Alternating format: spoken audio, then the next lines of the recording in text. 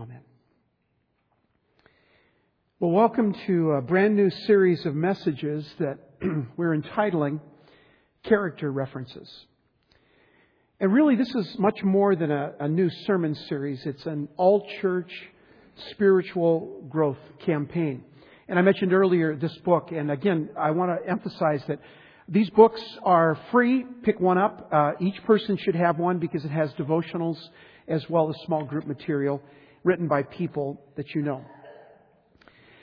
We're asking for each of you to be fully engaged in these weeks because we are tying together, again, personal devotions, small groups, and our sermons each Sunday morning so that we will be immersed in one of the greatest books in the Bible, the epistle of James. This marvelous epistle provides a framework and a backdrop to what it means to live out our faith. So you believe in Jesus? That's good. Glad to hear that. Now, how are you going to live your life in the face of adversity and in a broken world? And in order to live in an adversarial world and to live victoriously, Jesus says that what you need above all else is character. Character born of a transformed life by the power of Christ that lives within you. A life that is consumed with radical love of Jesus. And because of how He has loved you, how then should you live? That's what we're talking about these weeks in Character References. So that's what James is all about. When you look at the epistle and you see different themes and different sections in the epistle, it talks about character and different aspects of character. For instance, someone who lives a life of faith. That's the kind of character you need to face an adversarial world. One who serves others is another character trait. Or one who avoids temptations. Or one who lives a life of integrity. In other words, throughout the entire epistle, the 5 chapters in James, he says over and over again this phrase, character matters. It matters how you live your life. You believe in Jesus? That's wonderful. You've given your heart to Christ? That's amazing. But now that you have, how are you going to live out your faith? Last October, we were in search of a new children's pastor. And we had many applications, dozens of applications. We narrowed it down to about 3 that we interviewed. And one of those 3 that we interviewed was Barb Ellis, our present children's pastor. And when David and I met with her, her resume was amazing. She's served as a children's pastor for many years and in different venues, a very large church in the Seattle area and other churches, and has great track record. And as we interviewed her, this amazing woman with a love for Jesus and a desire to see children come to know Christ just was right there in front of us. And after the interview, David and I looked at each other and said, she's too good to be true. So how do we find out if what she has told us and what her resume tells us is true? Character references. So we called her former pastor. We called her former employees. And sure enough, what we discovered in finding out from her character references about her, that she was the real deal. She was genuine. And what she had told us and what her heart portrayed was truly who she was. So character references. It's really important to know who you are and who you are hiring, because character matters. I pulled from the internet a character reference list, and this is where you fill in about your character. This was from Springvale Academy, a Christian high school in Owasso, Michigan. And they list 12 different character references, character traits. Responsibility, work ethic, leadership, emotional stability, judgment, cooperation, integrity, communication, initiative, motivation, appearance. Appearance, you have 4 choices.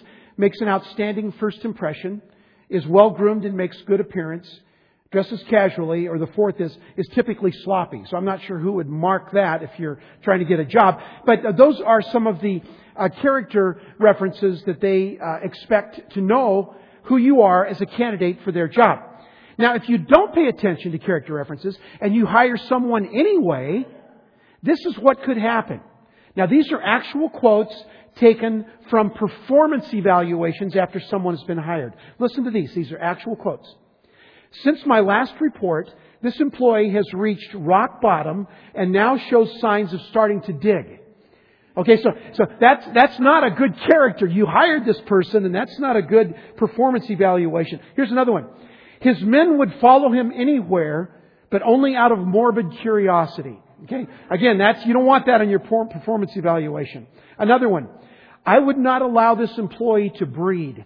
Now, that's saying something really, really negative. Here's another one. This associate is really not much of a has-been, but more of a definitely won't be. Okay, that you don't want to hire that person. Another one. Works well when under constant supervision and cornered like a rat in a trap. Okay. Another one.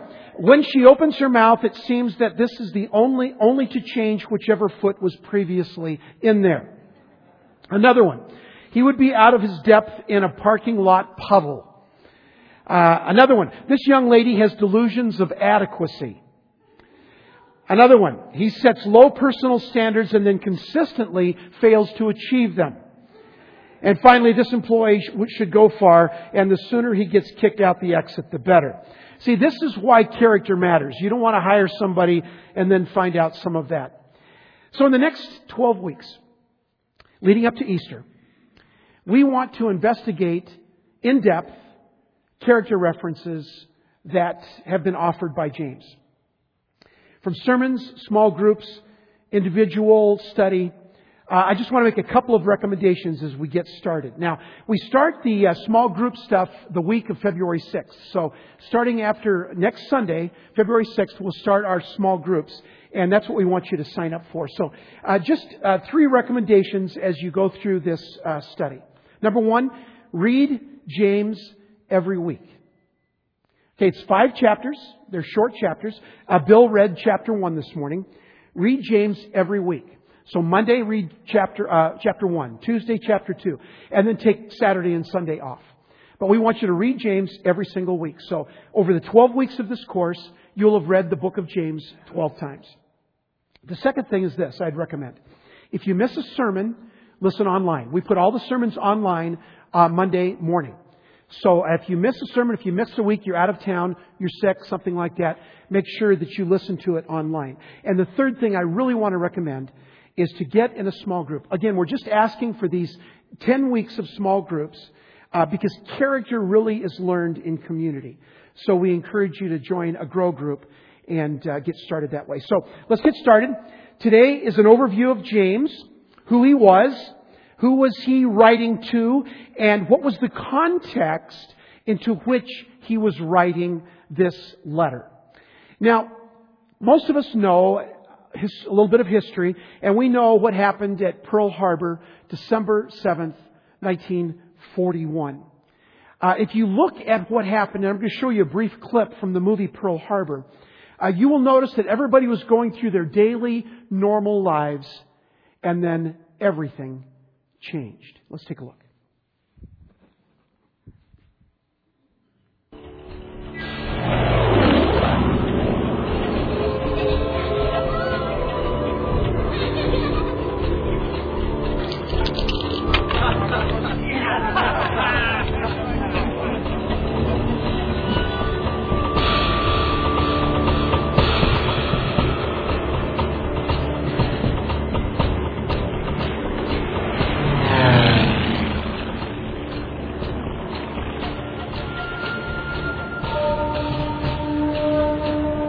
Why the hell is the Navy doing practice this early on a Sunday?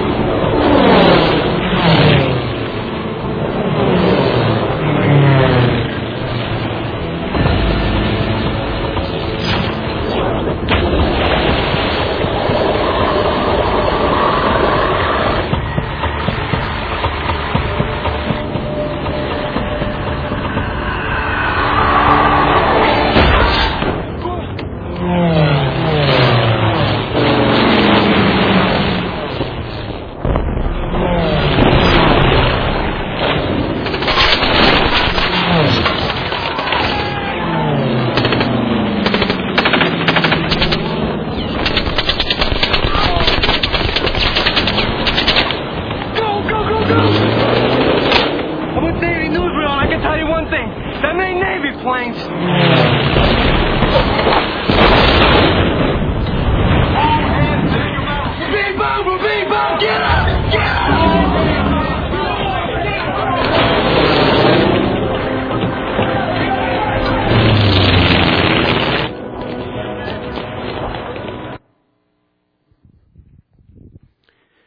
Now that's the kind of context in which James wrote his epistle. Everything was going wrong. You're eating breakfast, you're brushing your teeth, you're starting your day, you have plans and dreams, appointments, you're doing life normally, and then everything is turned upside down. Bombs are exploding, chaos all around, running for cover, fearing for your life. Now, what do I do? What do I do? Tell me what I'm supposed to do. At these moments of crisis, like the times that we saw on the screen at Pearl Harbor, like what happened a few weeks ago in Tucson, in these times of crisis when everything seems normal and all of a sudden everything changes, what do? How do you live your life? At those moments, that's when character matters the most. I don't know what to do. Tell me what to do. That's the book of James. In a world of chaos and death and persecution, James wrote to believers who were scattered throughout the Asia Minor because of threats and persecution.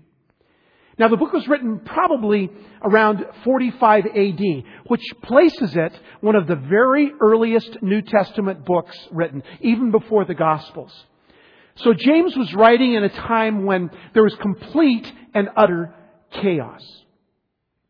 Now, we also know that James was stoned to death in AD 62, according to Josephus, who was a Jewish historian.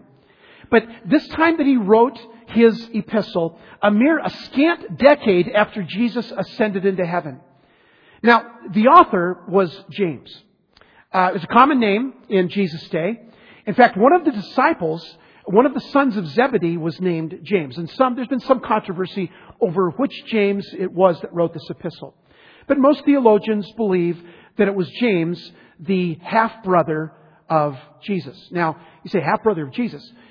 Jesus, after he was born, Mary and Joseph were betrothed, they married, and they had many other sons and daughters. And they would have been Jesus' half-brothers and sisters. And we know this from the Gospels.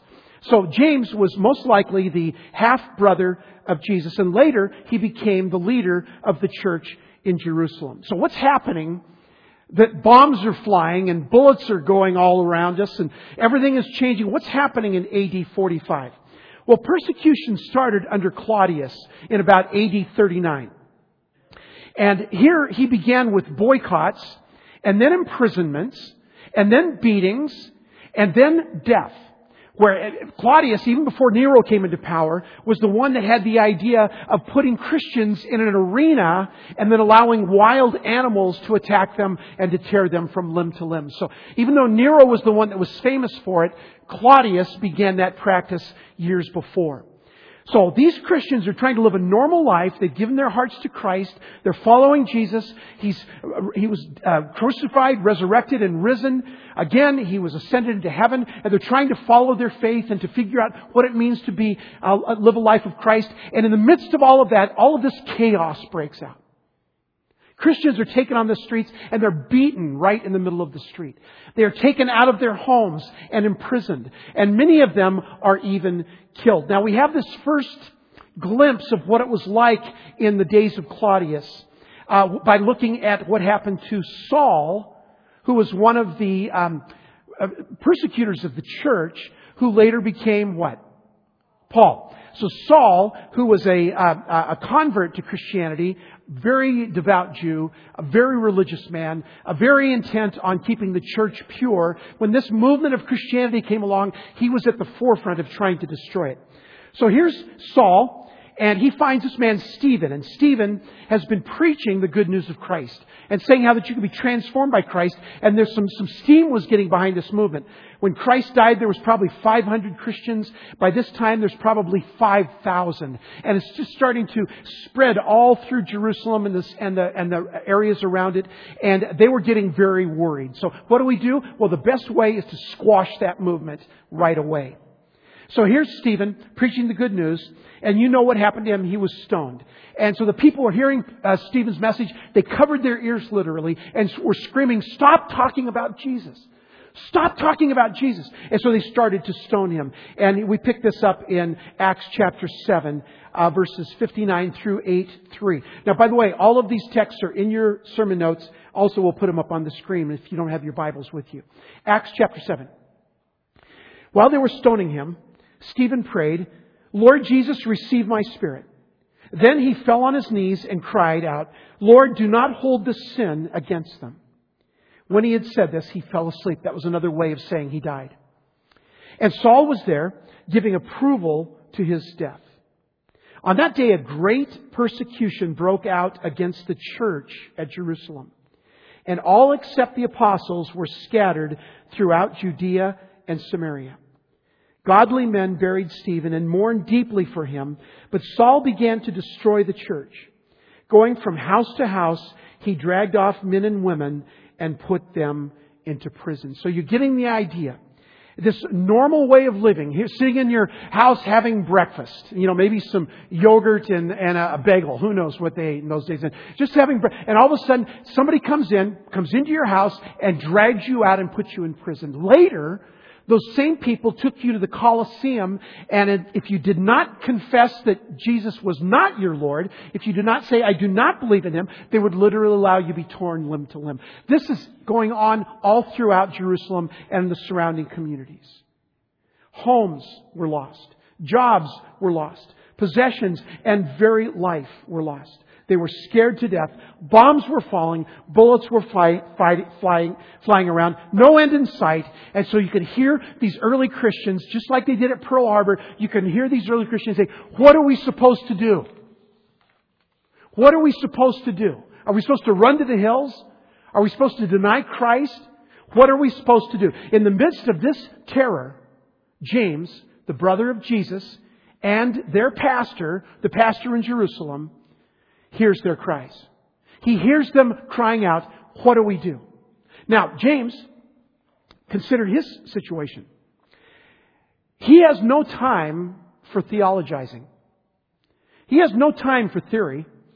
There's no time for philosophy. There's no time to stop and pause and contemplate and think about the big things. There's no time for a focus group or a planning team. No time for reflection or quiet time. Bombs are falling. Bullets are flying. People are being carried away on stretchers. And everybody's yelling at James, "What are we supposed to do?" Now, at this point, I want to insert a football analogy. Now, I know football season's almost over. I know you're weary of my football analogies. But this one, please hang with me. This one really works. Okay? So next Sunday's the Super Bowl. And Pittsburgh's going to win and all the, so we all know that. But so Pittsburgh and Green Bay are going to play. And the Super Bowl. Now, there'll be a time in the fourth quarter, most likely, when the game is in the balance.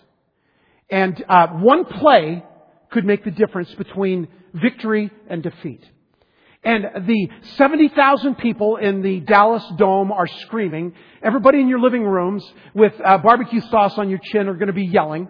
And it's going to be exciting. And there's going to be this moment in the game where something has to happen to win, secure a victory, or to lose the game. And so the quarterback, there's a timeout called, the quarterback comes jogging over to the sideline and looks the head coach in the eyes. And here's what the head coach is going to say. I'm not sure what we should do. Maybe we should gather all the team around and have a democracy and take a vote. Maybe they have some ideas that maybe I haven't considered. Let's just stop for a moment and just ponder what are some of the possibilities. And as you're doing this, of course, the officials blow the whistle. You're flagged for delay of game, move back 5 yards, and then another 5 yards. And pretty soon, what you decide isn't going to matter anyway because you're in the other person's end zone. So here you are. That's not how it's going to work. The quarterback's going to come off the field with dirt and sweat and blood on his face, just panting from wanting and looking in the coach's eyes and basically saying, what are we going to do? What are we going to do to win this game? This really matters. This is the moment where we can win the Super Bowl. No time for indecision. No time for theorizing. No time for focus groups. No time for planning committees. What are we going to do? And so the coach sends them in with a play and it either works or it doesn't work. But that is James. James is the coach. And James is not sitting back kind of like this. Now here's the deal. James and Paul seem to be counter to each other. Some of you that have been around the Bible most of your life understand that. Because Paul talks about faith in Christ and he talks about grace so much. And James is talking about, okay, now what are we going to do? How are we going to get our hands dirty? And even Martin Luther, as great as he was, said that, I'm not sure I believe in James. He called the epistle of James a right straw-y epistle. He said, I'm not sure I like James. Now, you need to know that by the end of Martin Luther's life, he had come to understand how important the book of James was in the canon and had no problem with it. But the difference is pretty startling. Paul, wonderful intellect, a man of action, but also a man of many words. And in the book of Romans, for instance, Paul is talking about theology. And it's like Paul is sitting back and saying, now here's what you need to believe. And he's famous for run-on sentences. If you look in the Greek, it goes on and on and on and on. And so these long, he's talking about redemption and sanctification and propitiation. And people are scratching their heads. And Paul's just, it's beautiful and it's wonderful. And so that's the book of Romans and some of Paul's other letters. There's this wonderful sense of let's get in a group and talk about what this means. But James, no. With James, the bombs are falling. The bullets are flying. The church is screaming, what are we supposed to do? What's our next move? What are we supposed to do? And in that context, James writes the epistle. In that context, James answers the question, here's what we need to do. We're not going to have focus groups. We're not going to think about it. Here's what you need to do. Boom, boom, boom. You need character. You need to do this. You need to do that. And that's why some people think that James is all about works. It's not. It's about living out your faith in a real world. It's about getting in the game. Not arms folded with a stern look. But it's James leaning forward to the church with tears in his eyes and sorrow for these people that have been killed. And leaning forward and pressing into the church and say, okay, here's what we've got to do. So here's how I would state the message of James. Straight talk to real people who have real faith trying to survive real life. That's the epistle of James. And that's what we're going to spend our next 12 weeks in. 12 weeks sermons, 10 weeks in your small groups. I hope you can relate to that message. And I know some of you do. Because I know, and Pastor Scott said it this morning in our worship time, I know people in our church who are struggling with sickness. I mean, sickness that leads to death kind of sickness. And addictions. And marriages that are broken. And jobs that are lost. And broken hearts. And financial things. And there's bombs falling. And there's bullets flying over your head. And it isn't easy stuff. This is hard. And it takes character to work through this. And you, like me, there are many times in my life when I've said, okay, God, what do I do? What do I do? And that's when you want to turn to the epistle of James. But it's not easy. It's hard. Have you ever gone to the mall and out of High Health or one of these places, there's a table out front that says, lose weight now. Okay, and you read that and say, oh, okay, cool, it's January. So you go, maybe they have some samples. You take a pill and you eat it and nothing happened, I mean, you advertise lose weight now, right? I mean, that's the kind of society we're in, right? We want fast food. We want fast fixes. We want to lose weight now. Not in 6 months, but right now. Or you go to the bookstore.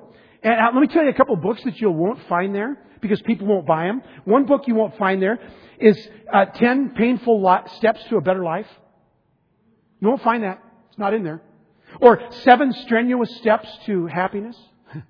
You won't find it, but you do find that reality, that truth in the book of James. James doesn't blow smoke. It's going to be hard, he says. You need character. Jesus, I can't do this alone. I need your help. It's not about works that lead to redemption. It's about someone who's redeemed trying to survive. Christian life is living out our faith. What do we do? We've all been some of you are in that position right now. All of us have been in that position in our lives. What do we do? Now, with this background, let me read for you a couple of verses that Bill read earlier. Verses 2 and 4, and then verse 12. This is from James chapter 1. Once again, please hear the Word of God. Consider it pure joy, my brothers, whenever you face trials of many kinds. See, that's a verse we read, and we say, let's take that out of the Bible. I don't even like that. Some people have their Bibles that are all cut up because verses are taken out of it they don't like. Well, you can't take it out. Consider it pure joy, my brothers, whenever you face trials of many kinds, because you know that the testing of your faith develops perseverance. Perseverance must finish its work so that you may be mature and complete, not lacking anything. And then verse 12, blessed is the man who perseveres under trial, because when he stood the test, he will receive the crown of life that God has promised to those who love Him. So how do we survive the adversity of living in 21st century America? How do we survive persecution? That's the overall theme of this book. And what kind of character traits do we need to survive in a broken world? That's what we're going to look at these coming weeks. James responds to the question, what do we do? With 3 powerful statements. The first is this: adversity strengthens your faith. Adversity strengthens your faith. So Charlie Brown is walking dejectedly with his head down along with his friend Lucy. And as she's walking beside him, she says to Charlie Brown, look at it this way, Charlie Brown. Look at it this way. These are your bitter days. These are your days of hardship and struggle. But if you'll just hold your head up high and keep on fighting, someday you'll triumph. Charlie Brown replies, gee, do you really think so, Lucy? Lucy snaps back, frankly, no. Maybe you feel like Charlie Brown. Why me? Why so many trials and tests? Well, note a couple things about adversity that we find in that first chapter. The first is this: you will experience adversity in life. Now, if you haven't already discovered that, I am sorry to be the bearer of bad news, but that is one of the truisms of the life that we live in. You will experience adversity in life. The text says when, not if. Now, it's not always because you're bad or God's mad. Sometimes, there's different ways to experience adversity. We can do something stupid. We can sin. Yeah, that'll bring on adversity. Somebody else can do something stupid, sin that impacts us. That'll bring adversity. But mostly, this text is just talking about the adversity of living in a broken and sinful world. You're there. You can be perfect in your behavior, which you won't be, or you wouldn't be here. You'd be at some other church. You can be perfect as you can be and go through life doing really well and making all the right decisions, and you'll still face adversity time and time again in your lives. John said it this way in John 16:33. In this world you will have trouble. So, again, if you hadn't heard that before, I'm sorry to be the bearer of bad news, but that's the truth. Adversity is a human experience. Adversity is a live on this planet experience. You can't get away from it. The second thing about adversity is this: adversity strengthens our faith. Now, my father, when I was in junior high school, my father was a big fan of Jack LaLanne. Jack LaLanne just recently passed away. I think he was 95 years old or something. Amazing specimen of a man, the way he took care of himself and exercised and ate and all of that. But anyway, my dad, even back in the early 60s, would watch Jack LaLanne on television. Black and white show. He used to do his one-arm push-ups and all that. It was a great show. And it was on for many years. But my father had the idea to help the boys in our church And so he started what he called the Samson Club. And the Samson Club was a club to help boys get stronger physically and at the same time get stronger spiritually. So he would teach us a Bible story, and that was cool. And then he would teach us the proper way to lift weights. Now, this was like 1962. So this was before weights were really, even pro teams and college teams didn't use weights very much in those days. But he would teach us the proper way to lift weights, to curl, a military press, and all those bench press and all those things. And we would be and then he would tell us about how to become strong spiritually. Well, the whole idea behind weightlifting is to put pressure on your muscles, and pressure on your muscles produces bigger muscles. So when you lift a weight, when you curl some heavy weight, you can feel in your biceps the tremendous pressure. And it gets bigger and bigger over time. So pressure or pushing or adversity builds muscles. Well, the same thing happens in our faith as children of God. One of the things that our core class is about is to help us grow our spiritual muscles. So here's what the word, it says in the text, testing your faith. That word testing comes from the word assay. Assay, like an assayer. If you take gold, back in the, back in the Klondike or back in other places in California where they'd have a gold rush. So they would take this gold and they would take it to an assayer.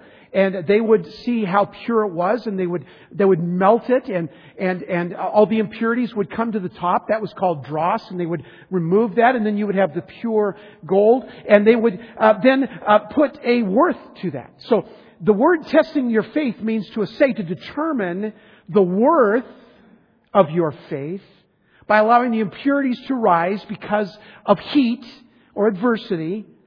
And it shows your character, and then your character is what's left. That's the biblical way of looking at adversity. Last Lord's Day, Carolyn Jones was in our church from Streetlight Ministry, and she had a powerful testimony.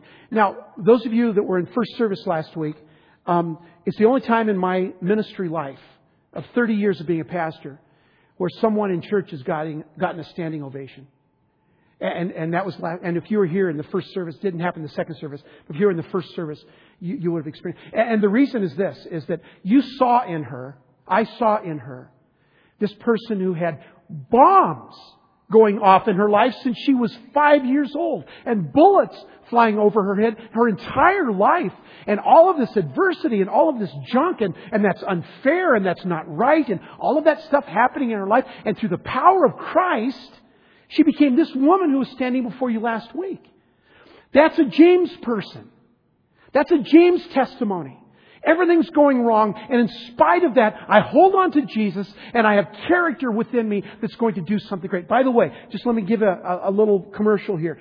If you're interested, and I didn't say this in the second service last week, if you're interested in helping Carolyn Jones, go to streetlightphoenix.com, and it'll direct you how you can help her in her ministry through Streetlight. She needs support, financial support, and I think we can help her with that. So I encourage you to do that. So here's a person last week that we saw that was building these incredible spiritual muscles. In the midst of all of this adversity, in the midst of bombs flying over her head and bullets flying around her, all of this adversity. So that's the first thing that we see about that James wants us to experience. The second thing is this. Testing of your faith develops perseverance. Now I'm going to show you, and there won't be any sound to this, but I want to show you, and it's kind of uncomfortable to watch, but some of you will remember this. Let's throw this up here. There we go. Anybody recognize this video? Wait a minute and you'll see. Remember that? 1984 Olympics in Los Angeles. First ever women's marathon. The cameras noticed Gabrielle Anderson, Schuss, trying to complete the marathon. Weak knees, wobbly legs. I don't know about you, but this is uncomfortable for me even to watch. Weak knees, just hardly can't stand. But the crowd cheered her because of concern and respect. It took her 6 minutes to finish the last 400 meters. 6 minutes. And she did that. And you look at this and you say, oh man, what? And look at her just staggering towards the goal line. And this is one of the most remarkable scenes we've ever seen in an Olympics. Now watch this when she crosses the goal line. They go out and they catch her. To me, that's just an amazing portrait of what was happening in James' day. It's an amazing portrait of what's happening when your legs are weak and your knees are wobbling and you don't know if you can take one step further. And James says, he says, come on, you can do this. You have Christ in you. You need the character to withstand this and to persevere through this. You can do this. When Sherry and I lost Tyler in 1989, there were days we couldn't get out of bed.